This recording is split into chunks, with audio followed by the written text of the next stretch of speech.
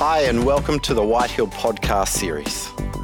My name is Roger. I'm one of the pastors here at Whitehill, and we're glad that you've chosen to listen to one of the podcast messages today. Our prayer is that you would be challenged and inspired to take the next steps in your journey with God as you listen to this message. If you want to keep in touch with more things that are happening at Whitehill, head to our website at whitehill.church and you can subscribe to our YouTube channel. Enjoy this message now.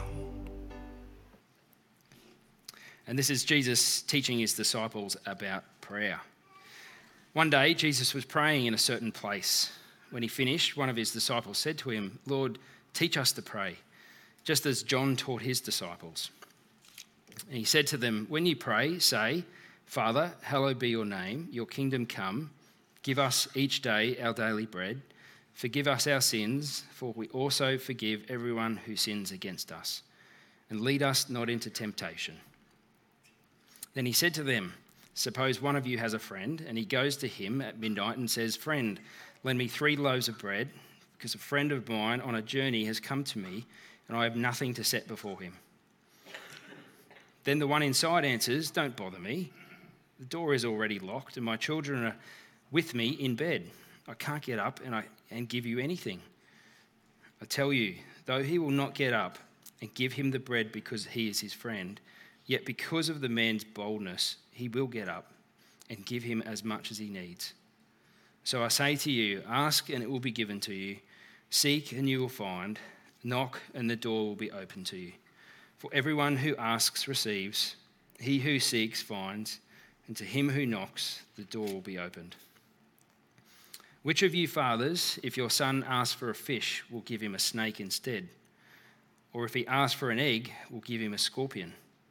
If you then, though you are evil, know how to give good gifts to your children, how much more will your Father in heaven give the Holy Spirit to those who ask him?"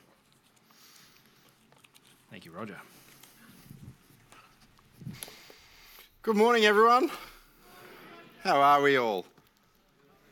Good. Some not going to answer. Well, you know what? I'm good. This is my last Sunday before I'm out of here. Now, I don't know whether Meryl is clapping because she's looking forward to long lunches or just for me to have a break away, which will be lovely. So I fly out on Saturday. I head for a conference over in Alabama, which is a strange place to head for a conference, but that's where it is. So I'm heading over there for a week and then having 4 weeks off visiting family in the US. One of the things we had to do with our trip to the US was make sure we all had our passports right. Those of you that are parents would know this dilemma, and particularly because our kids run out of passports every 5 years. Now, we don't go overseas often, so it's like every time we want to go overseas, whether it's to Bali or anywhere, we have to go and get new passports done for our kids. And I went over and I looked at our kids' passports, and wouldn't you know it, because you've got to have 6 months left on your passport to go overseas, they had 5 months. So had to go through all of the hassle of applying and all the fees and trying to navigate all those things. And then you've got to get someone to sign the photograph and get the right photograph and all of that sort of hassle. Anyway, applications went off. We did this months ago because I was well prepared. Charlotte's came back and Aiden's still hasn't come back. And I thought maybe it's a sign, Aiden, you're just not meant to go. So I called up the passport office. It's been like over 8 weeks now to find out what's going on. And as we all know, when you call a government department, you get a friendly person on the other end of the phone who answers all your questions.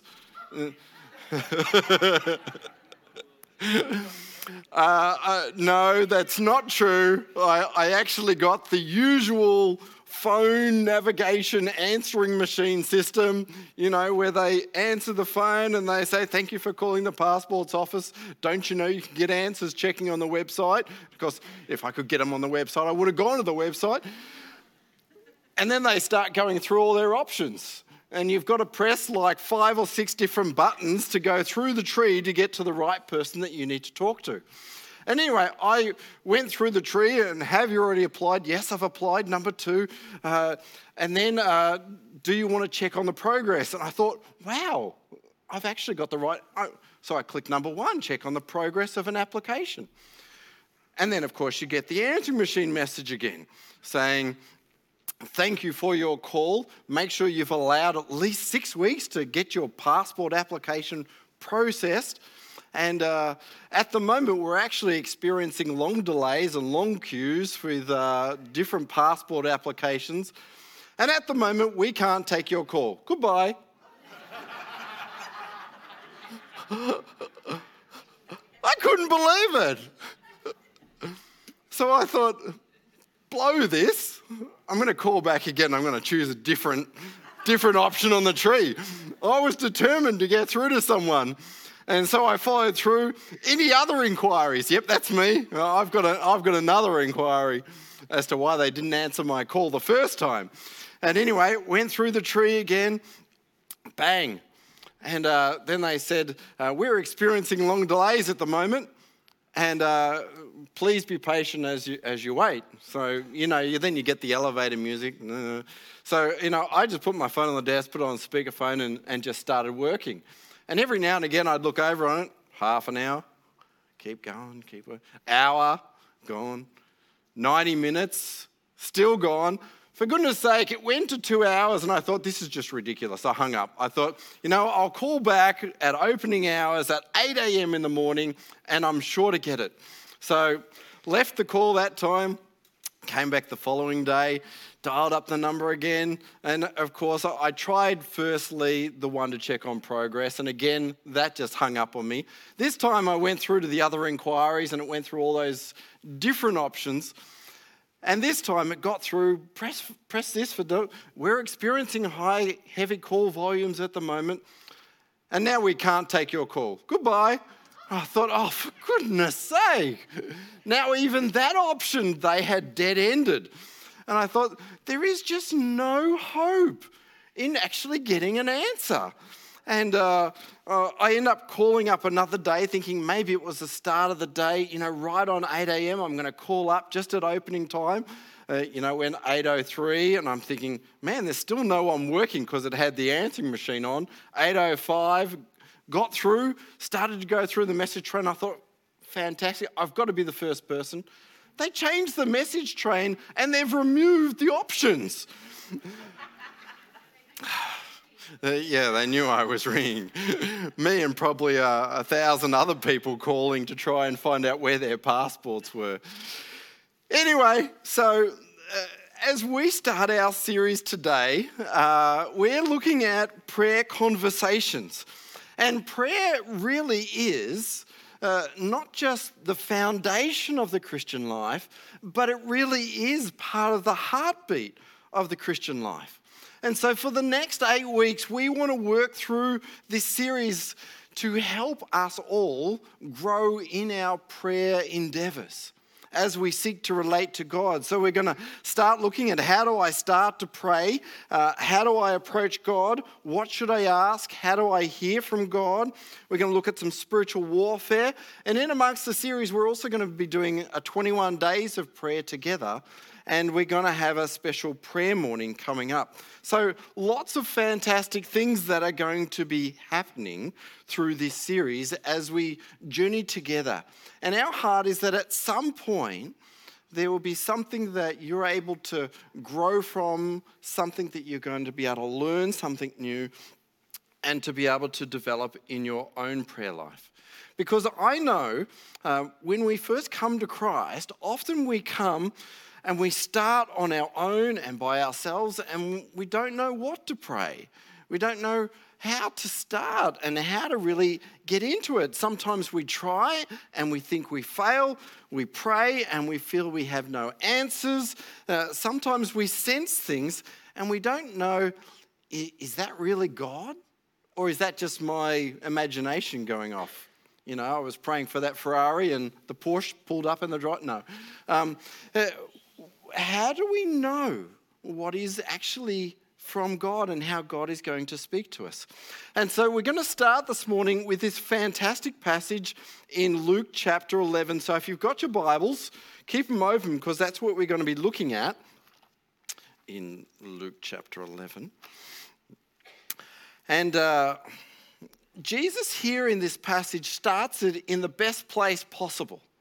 Because when we start to read this passage in verse 1 of Luke 11, what does it tell us? It tells us one day Jesus was praying. You know, if you're going to learn about prayer, you want to learn it from someone who is praying. And Jesus is praying and his disciples wait politely until he's finished. And then they notice that there is something different about what Jesus is doing. And they ask him to teach them how to pray. They didn't ask him to teach them how to preach. They didn't ask him how to teach them how to fish.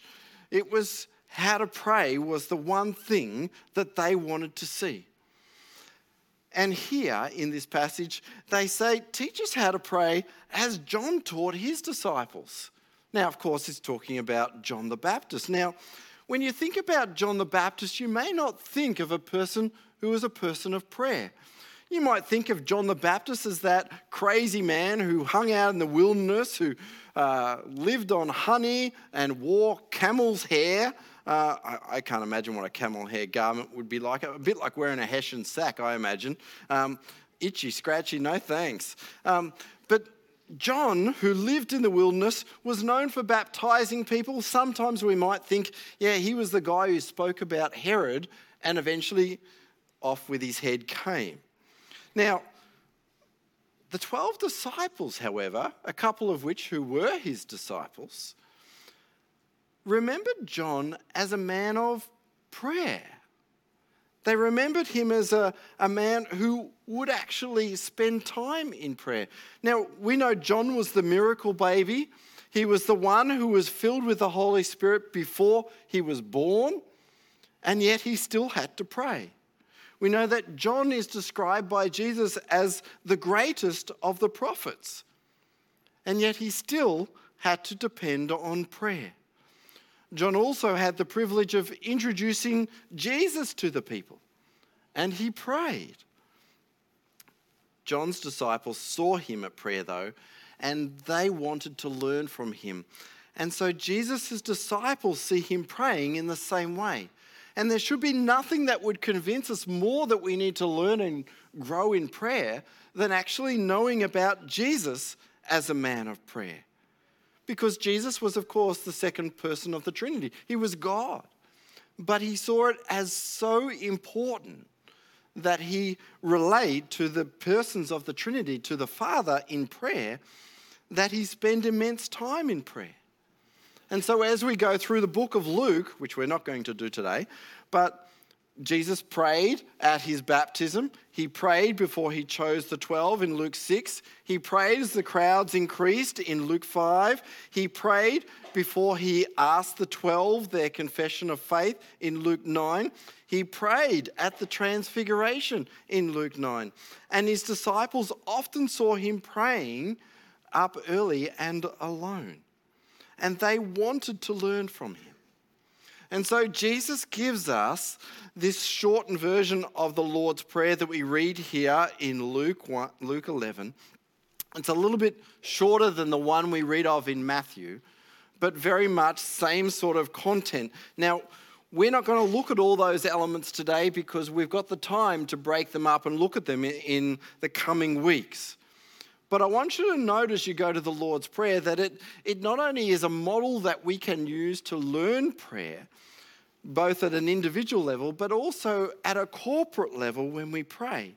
Because as you read the Lord's Prayer here, we read all of the pronouns are plural. And so it was very much meant to be used also in a liturgical way, as a congregation, that we can pray together. That's why it says, give us, the us is plural. Our daily bread is plural. Forgive us our sins, they're plural. It's not just at an individual level that Jesus is wanting to teach us, but he's wanting his people, his church, his disciples to be able to pray together. And so Jesus teaches them those things. But the one thing that I did want to look with you at this morning is a couple of principles which Jesus explains here that really come before this, that are foundational to prayer. Because it speaks to what we should expect when we go to prayer. And it should invite us into that space of intimacy with the Father to spend time in prayer. So that we don't just roll out of bed in the morning bleary-eyed, but we actually are allowing ourselves to spend time with God. To know that God is not going to be like the passport office, that you're going to get a machine and have to click various numbers in order to try and make contact, which ultimately ends up being futile and a complete waste of time. Now, I know in prayer, sometimes Satan sells us the lie. He sells us the lie that God really doesn't care about you, that he really doesn't want to be bothered with your troubles, and that God will put you on hold almost seemingly forever without answering you and without talking to you. And so Jesus, in these two short stories, gives us two principles that we need to take on board if we are ever going to grow in our faith. And the first of those is very simple, is that God is simply our loving Heavenly Father. At the start of the Lord's Prayer, we're taught to pray our Father. There is a relational side there that he wants us to take on board. And let's get into the story then and see exactly what it is that he wants us to pick from this and how we are to understand it. Jesus tells a story. The scene is that it's late at night. Perhaps the traveller who has been journeying along travelled at night so as to avoid the heat of the day. And so he turns up and arrives at his friend's place in the middle of the night. So it's like the wee hours. And of course, most people, no matter how late we go to bed, we eventually end up in bed. But in the first century, it wasn't like you could stay up till all hours watching the telly and binging Netflix.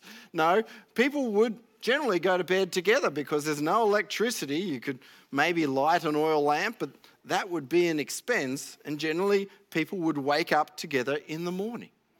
And so the visitor would turn up and eventually arrive at his guest house. The visitor would turn up at his host's house, and his host would be there. He would welcome him in, but unfortunately this host wasn't fully prepared and didn't have some food to help refresh his guest who had been travelling and no doubt was hungry. Now, back in the ancient world, hospitality was one of the most important characteristics of a person, and particularly for an entire community. So if you didn't show hospitality, not only did it bring shame on you, not only did it bring shame on your family, but it brought shame on the entire village or community in which you dwelt. So if you had someone come over to be a guest and you didn't show them good hospitality, you would be ostracized by your community. They just wouldn't talk to you.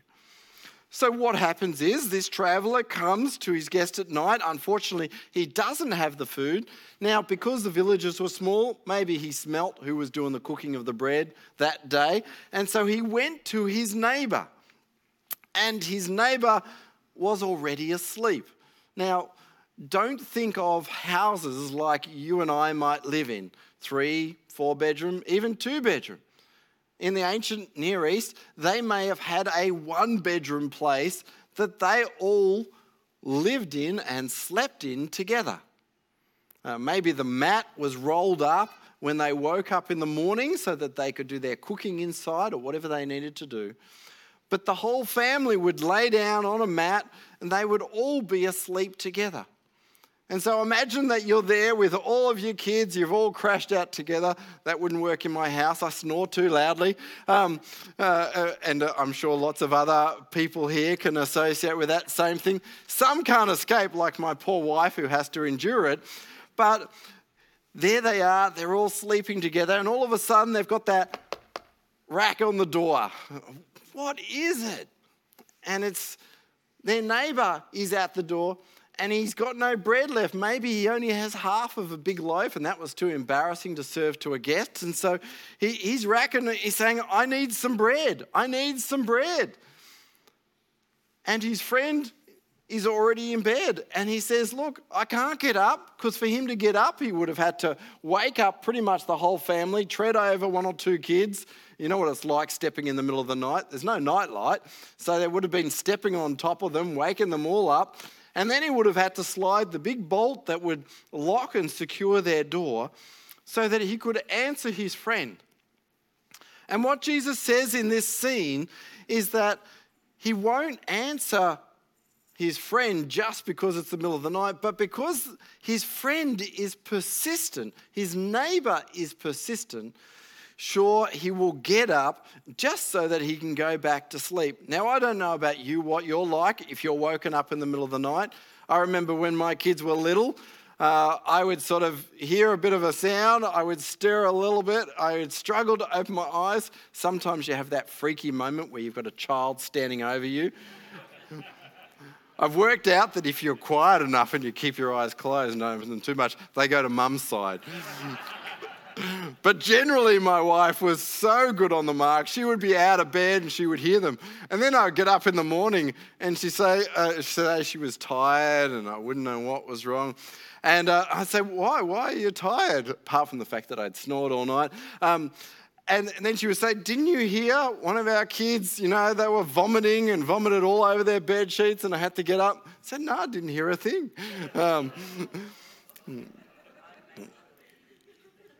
Sorry, I didn't mean to lead all of our young men astray. Of course, you've got to get up for your kids if they stand over the top of you. And there were occasions where, obviously, Megan, or I was there by myself maybe, and had no choice but to get up and look after our kids. But this neighbour is finally woken up. He does come out. Now, what does Jesus use this story to help illustrate? There are three different meanings that have been suggested for this, and perhaps a combination of all of them helps with the richness of what this passage actually shares with us. Some say here that the key idea is persistence in prayer, that we have to learn to keep racking on the door, and eventually God, of course, will answer our prayers. Now, whilst Jesus does teach something similar in Luke 18 about persistence in prayer, I don't think that that's what the core of this passage is, because it's an argument from the lesser to the greater. In other words, it's an argument talking about how bad we are as humans, how sinful we are, and how much we would struggle to get up, as a comparison to what God is like. And so that's the second option that people give us, is that it's not a comparison but a contrast between the way God answers prayer and the way we answer requests. Whilst we may be reluctant and we may only answer when we're hard pressed, God, on the other hand, will answer, of course, far more graciously to our needs.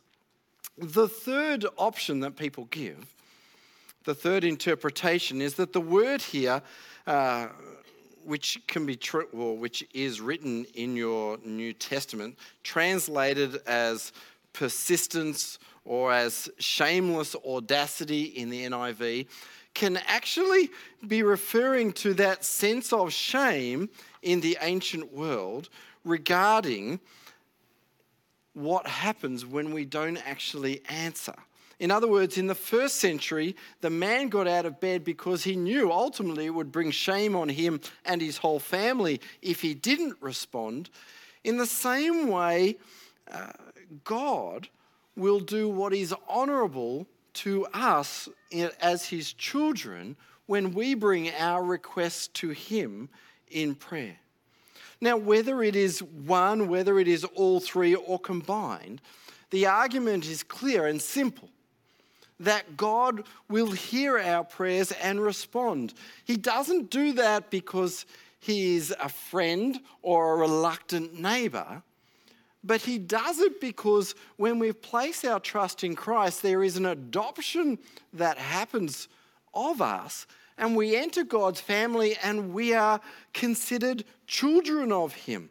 He is our heavenly Father, not a neighbour, and he doesn't sleep, he never gets impatient or irritable, and he is always generous. He always delights in meeting the needs of us as his children. And so Jesus sums up with this simple verse in verses 9 and 10. What does he say? He says, "So I say to you, ask and it will be given to you. Seek and you will find. Knock and the door will be opened." And then read this, "For everyone who asks receives, and the one who seeks finds, and the one who knocks, the door will be opened." All that is required of us is that we actually take action in the first place, that we actually pray and ask God. You know, so often we go through challenges and struggles, and maybe sometimes we think, why am I struggling? Why am I full of worry? Why am I stressed out? And the question I've got to ask is, well, have you actually prayed about that? Which seems like a bit of a silly or a simple response. But the question and the response that Jesus gives to his disciples is that if you only ask, it will be given. Because everyone who asks receives. Or if you needed guidance, why don't you seek it from God? Because everyone who seeks finds. Action is required of us if we are going to grow in prayer. But know when we ask, we're not asking of that reluctant neighbour who is asleep inside that we have to rack on the door. We're asking a God who is our Father. And if you didn't have a good model of a father, I know that can be difficult because I'm in that same boat. But here, Jesus is going to expand a little bit further for our second principle. If the first principle is to know that when you go to prayer, you're praying to your Heavenly Father who loves you, the second principle is that this Heavenly Father who loves you knows how to give good gifts. He knows how to give you the things that are going to be beneficial, that are going to be good for you. And he talks about a comparison again with human fathers. Here he says in verse 11, let me recap. "Which of you fathers, if your son asks for a fish, will give him a snake? Or if he asks for an egg, will give him a scorpion?" We know if our children ask us for food, as in a piece of dried fish, which was common food in those days, or an egg, again common, we're not going to give them something that is going to poison them. You know, it's like your kids come home from school and they're hungry and you say, get a biscuit out of the cupboard or a piece of fruit if you're a really health-driven person. You're not going to say, "Look, under the sink there's a canister of Drano. Go for that. That'll fix you up." We're not going to do that, are we? Hopefully not. We hopefully are intensely good parents who know what is good for our children. And that might mean fruit instead of a biscuit, but we know what is good. Now, there are two steps here that Jesus uses to reinforce what is going on. Firstly, he says, God is your Heavenly Father, and he will do no less for his children than an ordinary father will do. But second, he's also saying that God is our perfect Heavenly Father and he will do so much more. Verse verse 13, he says, "If you then, though you are evil, know how to give good gifts to your children, how much more will your Father in heaven give the Holy Spirit to those who ask?" Now, I always got shocked by this because I thought, you know what? If I was praying for peace or if I was praying for God's provision, giving me the Holy Spirit seems like I'm coming up short. But that's not what he's trying to say. In fact, if you go to Matthew 7:11, this same passage is written, and instead of the Holy Spirit, it says that the Father in heaven gives us good gifts to those who ask. Now, what is better to say, that God will give us good gifts when we pray to him, or that we have the Holy Spirit? Now, as believers, we know that after Jesus died and ascended to heaven, that he sent the Holy Spirit to all believers. So we don't actually have to ask for the Holy Spirit. The Holy Spirit comes to all believers. But here's the thing. What is it that the Holy Spirit, what function does the Holy Spirit carry out in our lives? The great thing is, when he says he gives the Holy Spirit, he's telling us that he is actually dwelling there with us. So when we are at a point of need, when we are receiving a really difficult health diagnosis, when we are struggling with finances and we don't know what to do, when we are seeking guidance, we can know that God is with us. Because God is the one, and the Holy Spirit is the one that sustains us. He is the living water that bubbles up inside. He is the bread of life. He is the one that will give us the guidance that we need, who will open his word to our minds. It doesn't mean that God isn't going to answer your prayer. Rather, that it is an assurance that God himself is with you. He is always present to guide and strengthen, to care and support, to hear and respond to our prayers. One of the memories I have with my kids as a father, one of the fun memories, is when our kids were just toddlers. And I remember when we first got married, we lived in a church manse, and across the road, though, was a nice park, and it had a playground up there. And occasionally I would take the kids across the road so that they could play on the monkey bars. Now, when I grew up, we had monkey bars that were just like a metal ladder that went overhead and then down. Does everyone remember those? Now they have these monkey bars that are like a spider's web, and you've got tubes and tunnels and everything else. And I tell you, I knew I was starting to get old when I had to start climbing through these little rings and tunnels. But I would teach Ashley, our oldest child, how to do that when she was a toddler.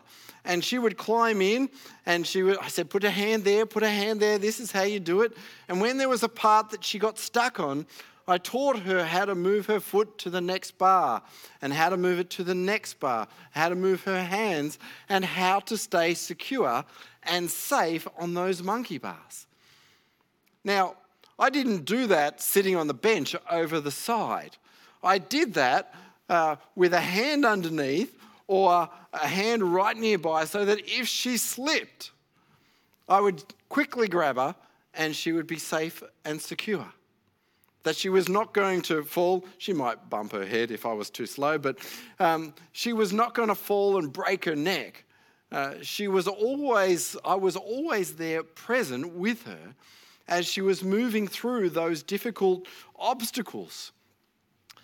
Now, the point of this passage is that although we, as human fathers, we know how to do those things. We know how to look after our children. We know how to protect them, how to keep them safe most of the time. How much more does God do that for us? Is God able to care for us? So as we start this series on prayer, we should take great comfort from this invitation that Jesus gives us into prayer. that we don't need to come on bended knee before a tyrant king or a malicious boss, or even before a neglectful government department that is going to cause us to wait on hold. We come to our Heavenly Father, who is ever present with us through the Holy Spirit who dwells in us. He is a God who wants to answer our prayers, not because of a persistence, because he is tired and weary and doesn't want to get up, but because he is a gracious and loving Father by comparison. He loves us and cares for us. He is not vindictive and heartless, and he works for our good. He works for our good. So as you head out today, as you wake up tomorrow, know that when you wake up, God is there, and he is lovingly waiting for you to speak to him. I love the prayer of writer, missionary, theologian Norman Grubb. He's also an author who wrote a great book on prayer called Rees Howell's Intercessor. If you ever want to have your socks knocked off and challenged about prayer, just read about Rees Howells and his prayer life and his prayer journey. It's a great instructional book and a great encouragement. But when Norman Grubb got up in the morning, he became the director of WEC. He knew C.T. Studd and spent 10 years out on the mission field in Africa, and then came home, and he came home to what was the worldwide evangelical crusade, which is short acronym for WEC, which is a missionary society in the 1930s. And when he came back, they had 42 missionaries on the field, and they had an English pound in the bank. Their missionaries were starving out on the field. And the advice of lots of people to those around was just to close it up. It was obviously not working. But he had spent time with C.T. Studd, and his conviction was that he needed to pray. And such was his life. In the morning, his morning prayer was, "Good morning, Lord. What are you up to today? Can I be a part of it? Thank you. Amen." Simple, to the point, acknowledging that God was there with him and he wanted to be a part of whatever God was doing that day. By the time Norman Grubb retired as the director, some 50 years later, there was over 1,000 missionaries with WEC out on the field. And they were all well and truly supported in what they were doing. God is able to hear us because he loves us. He cares for us. He knows our needs. He wants to answer, but he also wants us to ask. He wants us to rely on him through prayer. The first step is just simply acknowledging that God is there, that he wants to hear your prayers and that he wants to answer. Let me pray for us. Heavenly Father, as we come to this topic of prayer, often we can feel insufficient. We can feel that our prayer lives are a struggle, or maybe they're almost non-existent, except when some emergency crops up and we're driven to our knees. But Father, you don't want that to be the case in our lives, because you love us as our Heavenly Father. You are the one that cares for us far more than our earthly fathers ever could dare to or imagine. You are the one that steps into the gap when we're in trouble. You're the one that's there waiting for us and listening to us. You are not the reluctant neighbor that we have to bash the door down in order for you to respond. You never sleep. You're always awake and attentive to our prayers. And you tell us that if we ask, we will receive. That if we seek, we will find. And that if we knock, the door will be opened. So help us to come to you this week, Father, in prayer we pray. In Jesus' name, amen. Thank you for listening today. If you live locally here in the Ipswich region, we would love to invite you to come and join us in person here at one of our Sunday gatherings at Whitehill. For more information on our services or our ministries, head on over to our website at whitehill.church. If you're interested also in taking next steps in your relationship with Jesus, please also at our website hit the connect button and let us know where you're at. We would love to catch up with you either over a coffee or on a phone call to chat with you about where you're at. We hope you've enjoyed watching this message, and we pray that God would continue to bless you as you seek Him in your daily life. God bless.